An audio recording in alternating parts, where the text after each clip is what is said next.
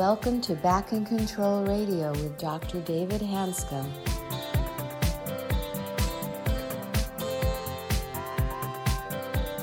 Hello, and welcome to another episode of Back in Control Radio with Dr. David Hanscom. I'm your host, Tom Masters, and today we welcome Dr. Jeffrey Lazarus. He treats children, adolescents, and adults for conditions that traditional Western medicine either doesn't help or for which there are undesirable side effects. Welcome. Thank you, Tom. Jeff, thank you for being on the show. I'm going to disagree with Tom just a little bit. I have come to the conclusion that what we're doing with the generalized approach of calming down the nervous system is actually mainstream medicine. And to me, this is not alternative medicine. This is the way medicine is supposed to be practiced. But I met Jeff about 8 or 9 years ago at a Dr. David Burns workshop. And at the noon hour, he presented a case that he'll relate to later of a woman or young girl, I think about 14 years old, with severe Tourette syndrome. And it was a stunning video. I had to meet him. Then I didn't really understand the role of medical hypnosis until a few years after that. And he and I have kept in close touch. I've since moved to the Bay Area, and he's located in Menlo Park in private practice.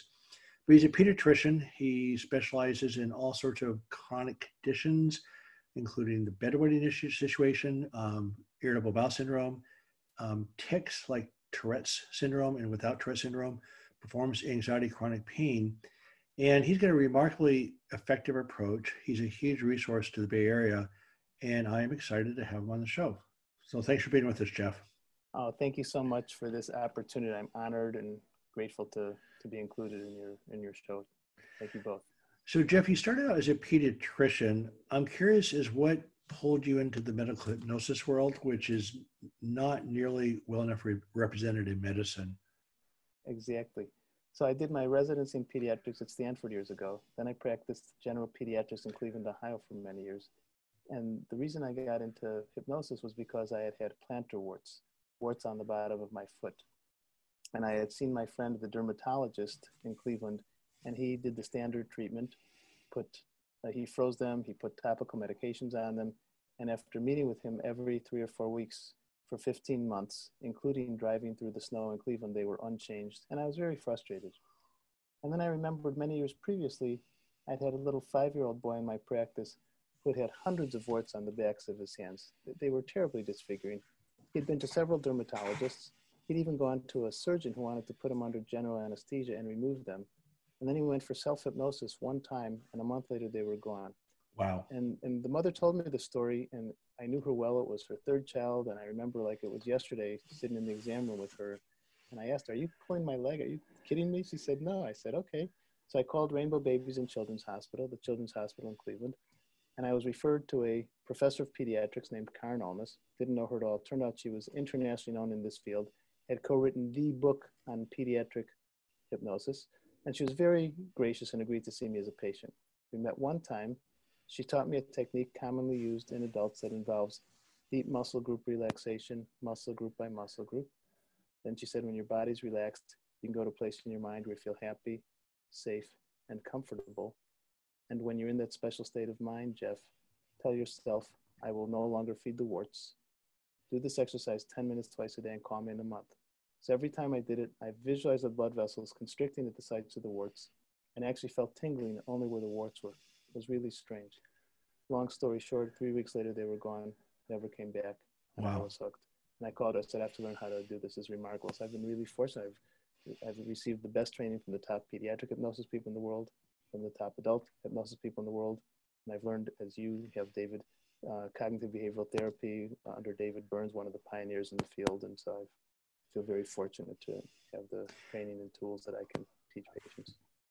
So could you explain, so quick question, so how long had you had the warts before you underwent this? Oh, years and years. I don't even, it was, really? This was easily, geez, it had to be, I'd had them for years and years and years. I don't remember exactly how often, but then they were growing. I ignored them, and then they were growing, and then they became painful. And that's when I ultimately saw the skin doctor, the dermatologist. Wow. I mean, it's a pretty dramatic story. I mean, that's impressive.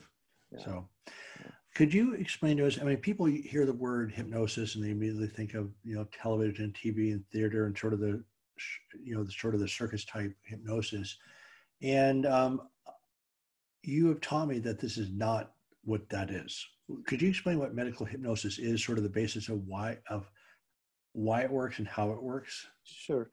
First, for the audience, I'd like to, if it's okay with you, I'd like to talk about what we call stage hypnosis or Hollywood hypnosis, and then the differences. Sure. So, most people, when they think of stage hypnosis, what we call stage hypnosis or Hollywood hypnosis, you think of the person with the swinging watch, and it makes it look like mind control. And the way, that's what you see in movies and cartoons. And Right. of course, there's no such thing as mind control. The way these stage hypnosis shows work is the hypnotist, notice I say hypnotist, not hypnotherapist, asks for a volunteer, and say 8 people come up on stage. The hypnotist talks with them briefly to determine who's going to be the best subject. And he or she determines these 5 people are not going to be good subjects. So he says, thank you for volunteering. I can't work with everybody. I'm just going to work with these 3. As those 5 are leaving the stage, he or she turns to the 3 others and say, it was nice of them to volunteer. I couldn't work with them. They're not smart enough. So remember, these are people who already volunteered. Make me do something I wouldn't ordinarily do. Right. You know, I'm smart. I can do this. So Okay. then they go through their patter, bark like a dog, quack like a chicken. And these people do this for reasons that we are not going to understand. Perhaps they wanted extra attention. Maybe they actually wanted to humiliate themselves. And afterwards they say, I can't believe it. I'm so embarrassed. But at some level, they were willing to do this. Now, let's say they do this, and then the hypnotist says, okay, bark like a dog, quack like a chicken, and they do that. Then the hypnotist says, okay, here's a gun. I want you to go down to the bank, rob the bank, and bring me all the money. They're never going to do that, because no one would ever do, even in the state of hypnosis, anything that they wouldn't do in their usual state of mind. When I think of hypnosis, I think of a highly focused state of mind. Have you ever daydreamed? Of course. Have you ever been in the zone playing your sport? Have you ever been absorbed in a good book? People who are listening who have kids, the kids are playing video games, you call them for dinner, they don't even hear you. They're not being rude, they're just so focused, and in the moment, they don't hear you. You Right. go to a movie, 2 hours go by, it seems like only 20 minutes. There's something we call highway hypnosis. We've all had the experience of driving in the car and we miss our turnoff. We weren't asleep, we were simply in a highly focused state of mind. And what we do with patients is we have patients choose a specific therapeutic goal. I want to control that pain. I want to control those tics. I want to have dry beds at night. I want to get rid of the migraine headaches. I want to get rid of that IBS that's been bothering me. So they choose a specific therapeutic goal, and then we help them create an empowering experience in their minds that allows them to realize that they're able to do things that they previously were not aware that they could do. And it's like any other skill that needs to be learned and practiced, just like kicking a soccer ball or playing the piano or acting in a school play. As I tell my patients, I'm going to be your coach, and you'll want to practice these things, because just like kicking a ball, etc., the more you practice, the better you get at it. The more you practice, the easier it gets. The more you practice, the faster you get at it. Other Right. similar terms to medical hypnosis include visualization, guided imagery, mental imagery, daydreaming with a focus. Those are all similar. And as many people who are listening know, all the elite athletes use these visualization exercises to help visualize themselves performing well. And it's the same way it works. Neuroplasticity, as you well know, the brain literally changes itself. Right. So the idea is that you have a vision of what you want to accomplish, then you train your brain to focus on that more and more and more. And we both know through neuroplasticity, the brain actually grows new neurons and new connections actually to create that. So there's not some type of psychological magical game. You're actually stimulating your brain to change structure.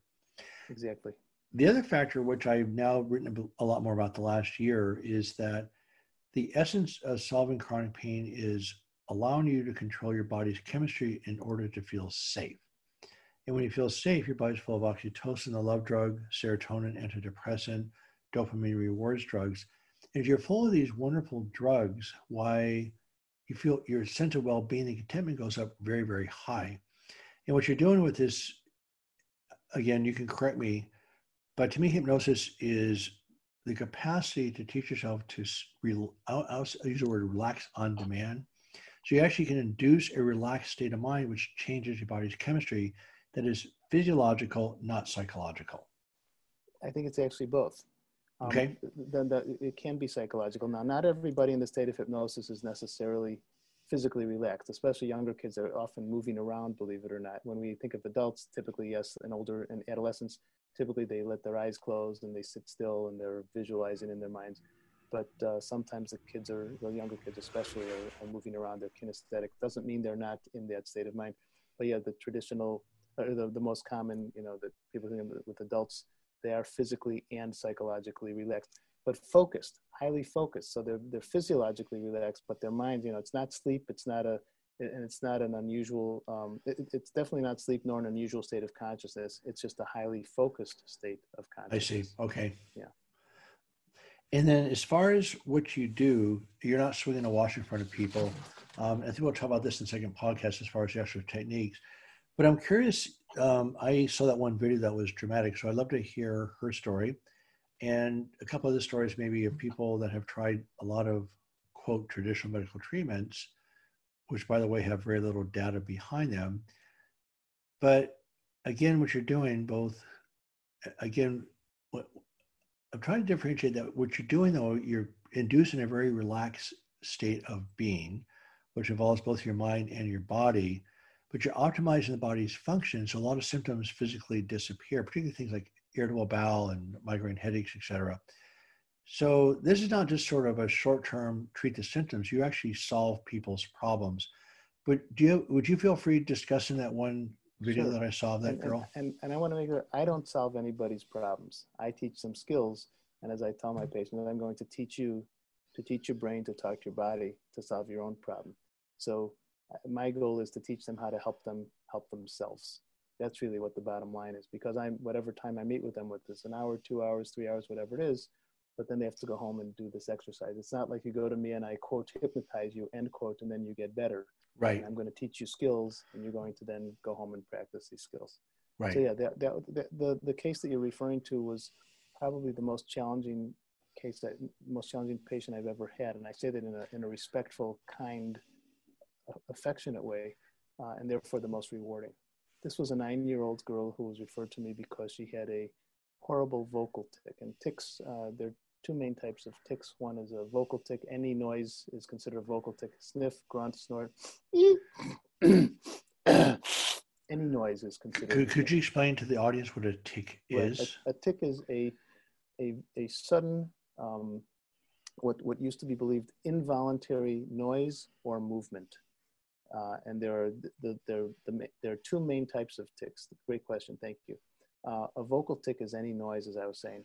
Commonly, people will have a cough tic or cough habit, and I call tics and habits the same thing. I use the term interchangeably. So,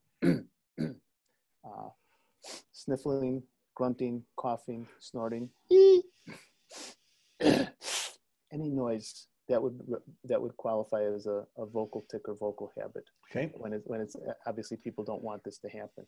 Okay. Motor tic there are two main types of motor tics. One is a simple motor tic, a quick movement, such as just jerking your arm or blinking your eye, or a complex or sustained tic where a few muscle groups are involved and it's a little longer. In the past, tics were always felt to be involuntary, but in fact, most patients, when they're concentrating intently on something, can control them. And I hear all the time from parents that, hey, my kid has this tic, but when he's playing baseball or when she's playing the piano or when she's reciting her lines in the school play, it's gone. So that's very, very common. Also, the one thing for the audience to hear, and this is something that if you take nothing else away from this conversation, this would make me the happiest. Tics are always absent while you're sleeping. Always, so often people say, well, gee, the cough keeps them up at night. Well, it may keep him or her up until they fall asleep, but once they're asleep, typically the tic is gone. So that's, if we stop the conversation here and people just remember that, I'd be thrilled, because I cannot tell you how many people I see, the typical case I see, like the girl you're talking about. So she had this horrible inspiratory and expiratory vocal tic or vocal habit. I can't.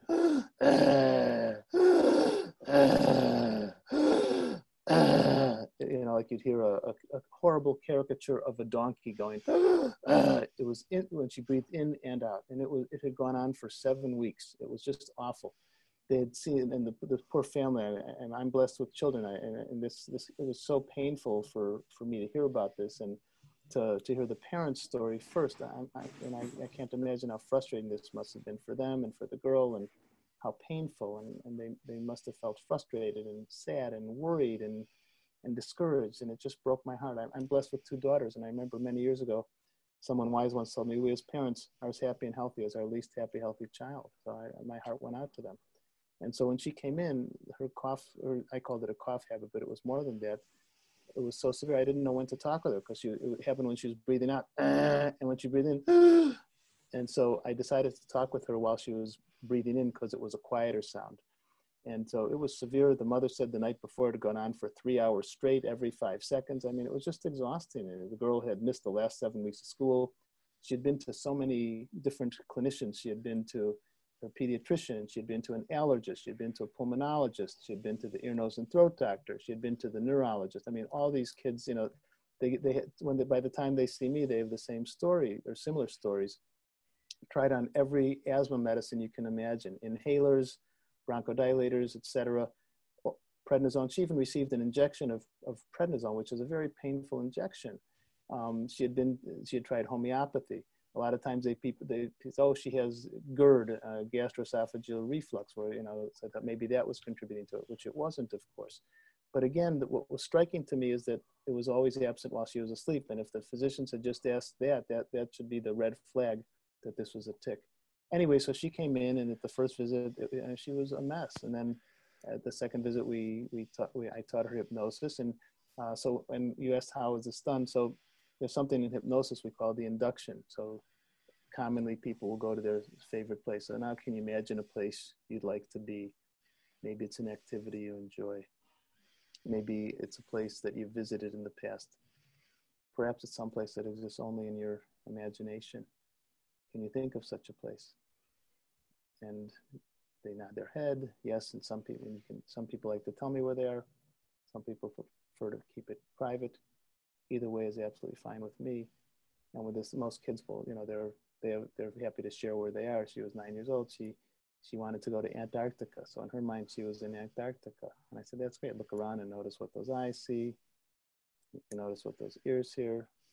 And can you smell anything? And she said, yeah, I smell chicken. I said, you really like chicken. It was really so, you know, odd to hear someone in Antarctica smelling chicken, but that's the power of the imagination. And so then I said, did you see any snow there? And so I said, imagine the feeling right before that noise used to come, only this time put up a stop sign. And she did. And kids are very kinesthetic. She literally lifted her hand up as if you would, you know, signal someone to stop. Adults typically don't do that, which is fine either way. And then she said, I'd rather throw something. I said, okay, so now you can go back to your special place in Antarctica. And she was there very quickly, because kids are very open to this. And they do this very beautifully and very quickly. And I said, imagine the feeling right before that cough used to come, only this time you see some snow over there? Yeah, so can you transfer it down instead of letting that cough come out through your mouth and your throat and your neck?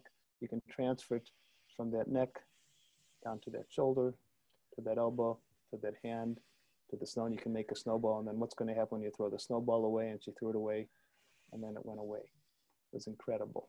You just under that one exercise? That was her exercise that worked. And I mean, I go through several different techniques when I meet with the kids, and I meet with the parents first to see what are the kids' hobbies and interests in sports. And then I individualize it. There's no script for this. Every patient is every session is tailored individually for every patient. But so she was interested in, and so that was what she did. And kids who play piano, they can just play it. Imagine that feeling right before that cough used to come or whatever tic, and you can transfer it down to those, from the shoulders to those elbows to those hands, and play it out through the piano. But for her, the one that worked best was throwing the snowball. And then after that visit, she started sleeping better. I remember the father was so grateful, and he was crying. He said, thank you so much. And, you know, she's sleeping better. On a scale of 0 to 10, before we met you, the tic was at a 20, he said. And after the second visit, it was down to a 6 or 7. She was sleeping better. And after a couple more visits, it was much better. And what was really striking, so after a few visits, and, you know, it was so rewarding, because here was this girl who was literally a mess. It affected the quality of not only her life, but of her parents' life. Right. And you know, then after a few visits, she's fine, back to her old self. And what was striking to me, I asked her, what did you learn? What advice do you have for other clinicians who treat patients like this? And to me, the most meaningful thing was when she said, you know, I've been to lots of doctors. I've been to 10 or more doctors, and all the doctors talk to the adults, you know, the people who aren't sick. So they talk to my parents or whoever's there, and they're not talking to me, and I'm the patient. And so it was really so striking to me that she had that insight. And then, and I said, well, you know, and I said, I talked to you directly. She said, yeah, that was very helpful. And thank you. I said, no, all I did was help, you know, you were, you know, you're smart, you're motivated. All I did was teach you some skills. And then at the end, she said, you helped me to help myself. And those were her words. So, and I was humbled. When I lectured in Abu Dhabi, I showed this video to a world-renowned surgeon, a pediatric surgeon in Abu Dhabi. And he came up to me, he was crying. He said, thank you so much. He said, and I've been practicing pediatric surgery for my entire life. He was in his 60s easily. He said, that little girl's, what she said about talking to the child changed my practice as of today. So wow. That was, yeah. So I had to say, I saw the video, I was at this seminar, and it's remarkably disturbing how disabled this person was. And then how many visits did it take, Jeff, to get her out of the hole? She was better after 2, and she was cured after 5 visits. Yeah. I mean, these are not subtle changes. And so, no, it's really dramatic. And so you also, so I'm just curious, was there a circumstance or event that seemed to set this off for her? No, it just came on. No. Sometimes there is something, you know, a trauma, someone dies or something like that, or a bully's picking on someone. Right. But no, often it just happens. It just happens. Wow. You also use these techniques. So basically medical hypnosis, you're basically calming down everything, right? Calming the mind down, calming the body down. What are you accomplishing with medical hypnosis from a neuroscience physiological basis? Well, I think a couple of things, you know, as you were pointing out, increased parasympathetic in most patients, not everybody, you know, and again, right. Some of the kids, you know, I had a little 5-year-old boy with migraines, and he liked swinging on the swing. So in the chair, he's literally swinging back and moving back and forth, swinging like this. Okay. But most people, so I wouldn't say that that his parasympathetic system improved. Right. But most people, adults and adolescents, typically increase parasympathetic, decrease sympathetic, as you were talking about the stress hormones and such. Right. So you gain more control of your heart.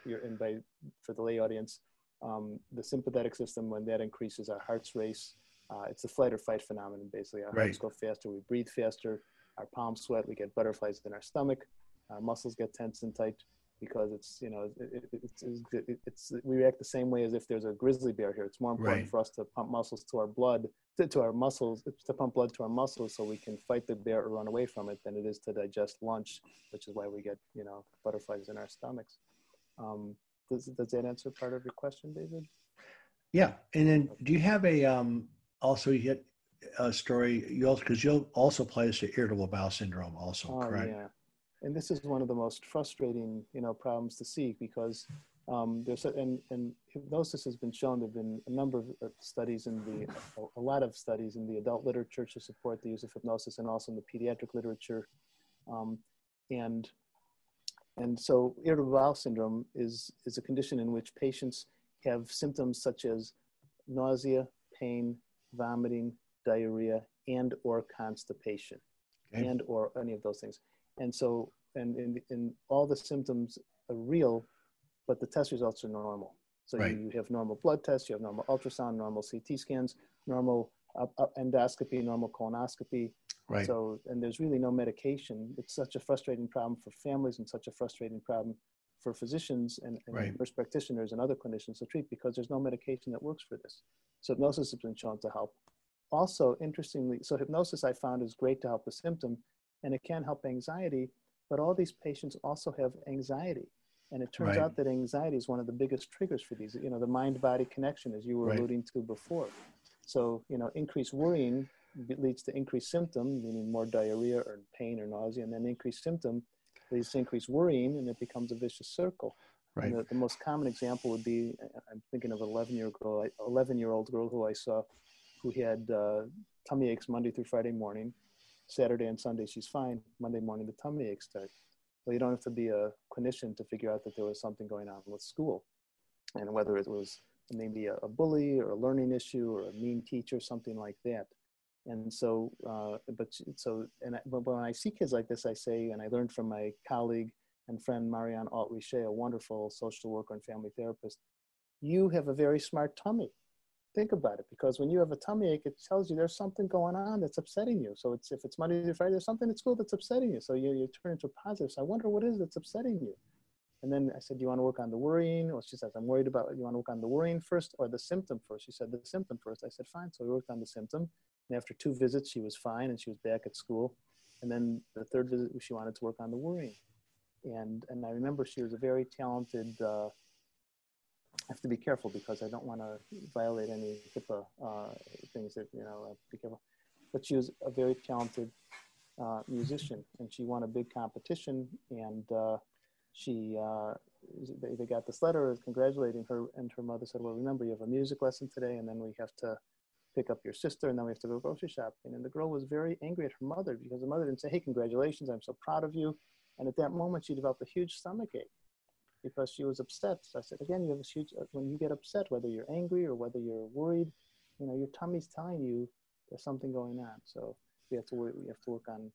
And I'd like just to be clear, many of the audience already knows this from reading my work, but see, when people talk about stress and worry causing stomach pain, there's a tendency amongst physicians and parents and friends say, well, this is imaginary pain. You're stressed out. So stress represents a profound change in your bodily state of being. Your autonomic nervous system is fired up. There's an imbalance between your sympathetic and parasympathetic nerves. Your body chemistry goes way off. We do know when you're full of the stress hormones that actually decreases the blood supply to the stomach and the bladder, and also the whole change in sympathetic tone changes. And when you're under stress, you actually have less gastric motility because your blood supply is going to the muscles, not to your stomach. In other words, your stomach sort of goes dormant. And so what you're doing is a physiological issue.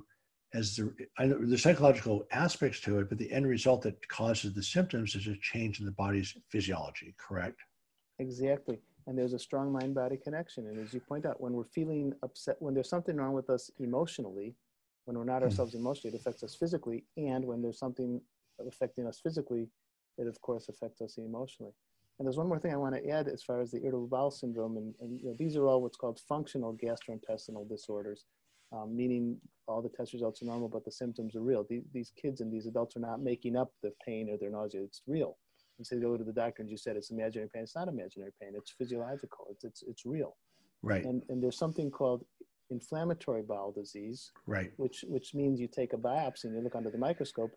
Yes, someone has ulcerative colitis or Crohn's disease or something like that. And hypnosis and cognitive behavioral therapy have been shown to help patients with those inflammatory bowel disease. This blows my mind. It's one thing to understand how hypnosis can help someone with normal test results, but to think that it can actually help decrease the inflammation and decrease visits to the doctors that's just absolutely mind-blowing. Our minds are so powerful. Yeah, it's incredible. I got introduced to Dr. Stephen Porges, who authored a book called The Polyvagal Theory in 2011. Turned out he's been doing research on this for the last 40 years. And the bottom line is that the vagus nerve, or the autonomic nervous system, is the neurochemical axis that affects inflammation. So chronic stress, which again is chronic elevations of stress hormones, has a 40% higher chance of causing inflammatory bowel disease, like you just mentioned, than not. So a study came out of Sweden about 6 months ago, finally documented this connection between chronic stress, i.e. chronic elevations of stress hormones, and inflammation. But again, it's through that neurochemical axis through the vagus nerve. So you have the immune system affected, you have the inflammatory process affected, the endocrine system is affected. So remember, the body chemistry changes in response to the environment. The neurochemical changes at that part of the body is actually mediated through the autonomic nervous system. So that's where you're seeing real structural changes, where you actually look in the microscope and see the information. As you change the body's stress response and chemical profile, those physical changes actually reverse. It's pretty remarkable. And I didn't really understand this until I started working with Dr. Stephen Porges a little bit. So Jeff, thanks for this first part of the podcast. We'll talk about some more details in the second half, but this is wonderful. I just want to emphasize that I thought that medical hypnosis is one of the most powerful tools in our healing armamentarium. I am also on a bit of a mission to get tools like this into mainstream practice. from my perspective, this is mainstream medicine, acknowledges the body's physiology. And we'll talk about this in the second half. I don't like the idea of mind-body connection. To me, it's just a unit, just a unit. Oh, I like And that. so we'll talk about that in the second half. I'll give you my 2 cents on it. I try to listen to my audience, but I can't help put my 2 cents in here and there. So we'll talk about that in the second half. But anyway, Jeff, thanks for this part of the podcast. So just to review really quickly, Jeff practices in Menlo Park. He's in private practice. He's a pediatrician. He's been doing medical hypnosis for about 20 years. And anything that is stress related that creates physical changes, migraine, headaches, tics, irritable bowel, these are dramatic changes. These are not subtle problems. And I think what's exciting for both Jeff and I is that most physicians do not like treating chronic pain or chronic conditions because they don't know what to do. Their problem is what I call mainstream medicine, which I think, by the way, should be on the defensive. They're treating symptoms, they're not treating the root cause. And so medical hypnosis is one of those things that goes right at the root cause of an imbalance of your body's stress chemistry with a direct effect on the different organs in your body. So any other final comments, Jeff? Did I say that correctly? Perfectly. Absolutely. No, it's an honor to be included in your show, and I'm grateful for the opportunity to help spread the word about these powerful tools. Thank you. Thank you. I'd like to thank our guest, Dr. Jeffrey Lazarus, for being on the program today and for explaining what medical hypnosis is and how it works, and also for sharing some examples of how this powerful technique brings about healing. I'm your host, Tom Masters, reminding you to be back next week for another episode of Back in Control Radio with Dr. David Hanscom. And in the meantime, be sure to visit the website at www.backincontrol.com. Hello, and welcome to Back in Control Radio with Dr. David Hanscom.